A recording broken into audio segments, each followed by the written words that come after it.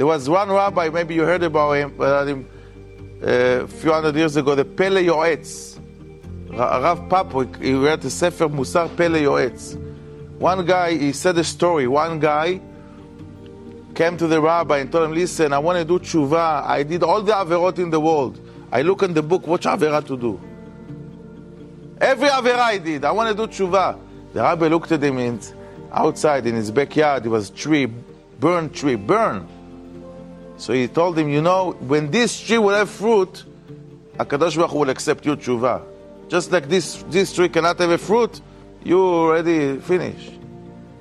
So the guy got very upset and he went home.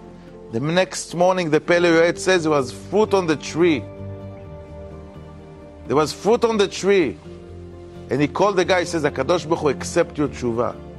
No matter how far you are, no matter how down you are, always you have this spark inside of the Torah.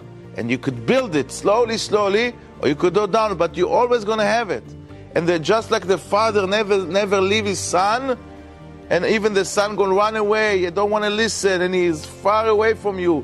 But you're never going to leave him. You're always going to wait for him when he's going to come back home. That's the nature of Father, and Hashem loves us like Father loves his son, much more so.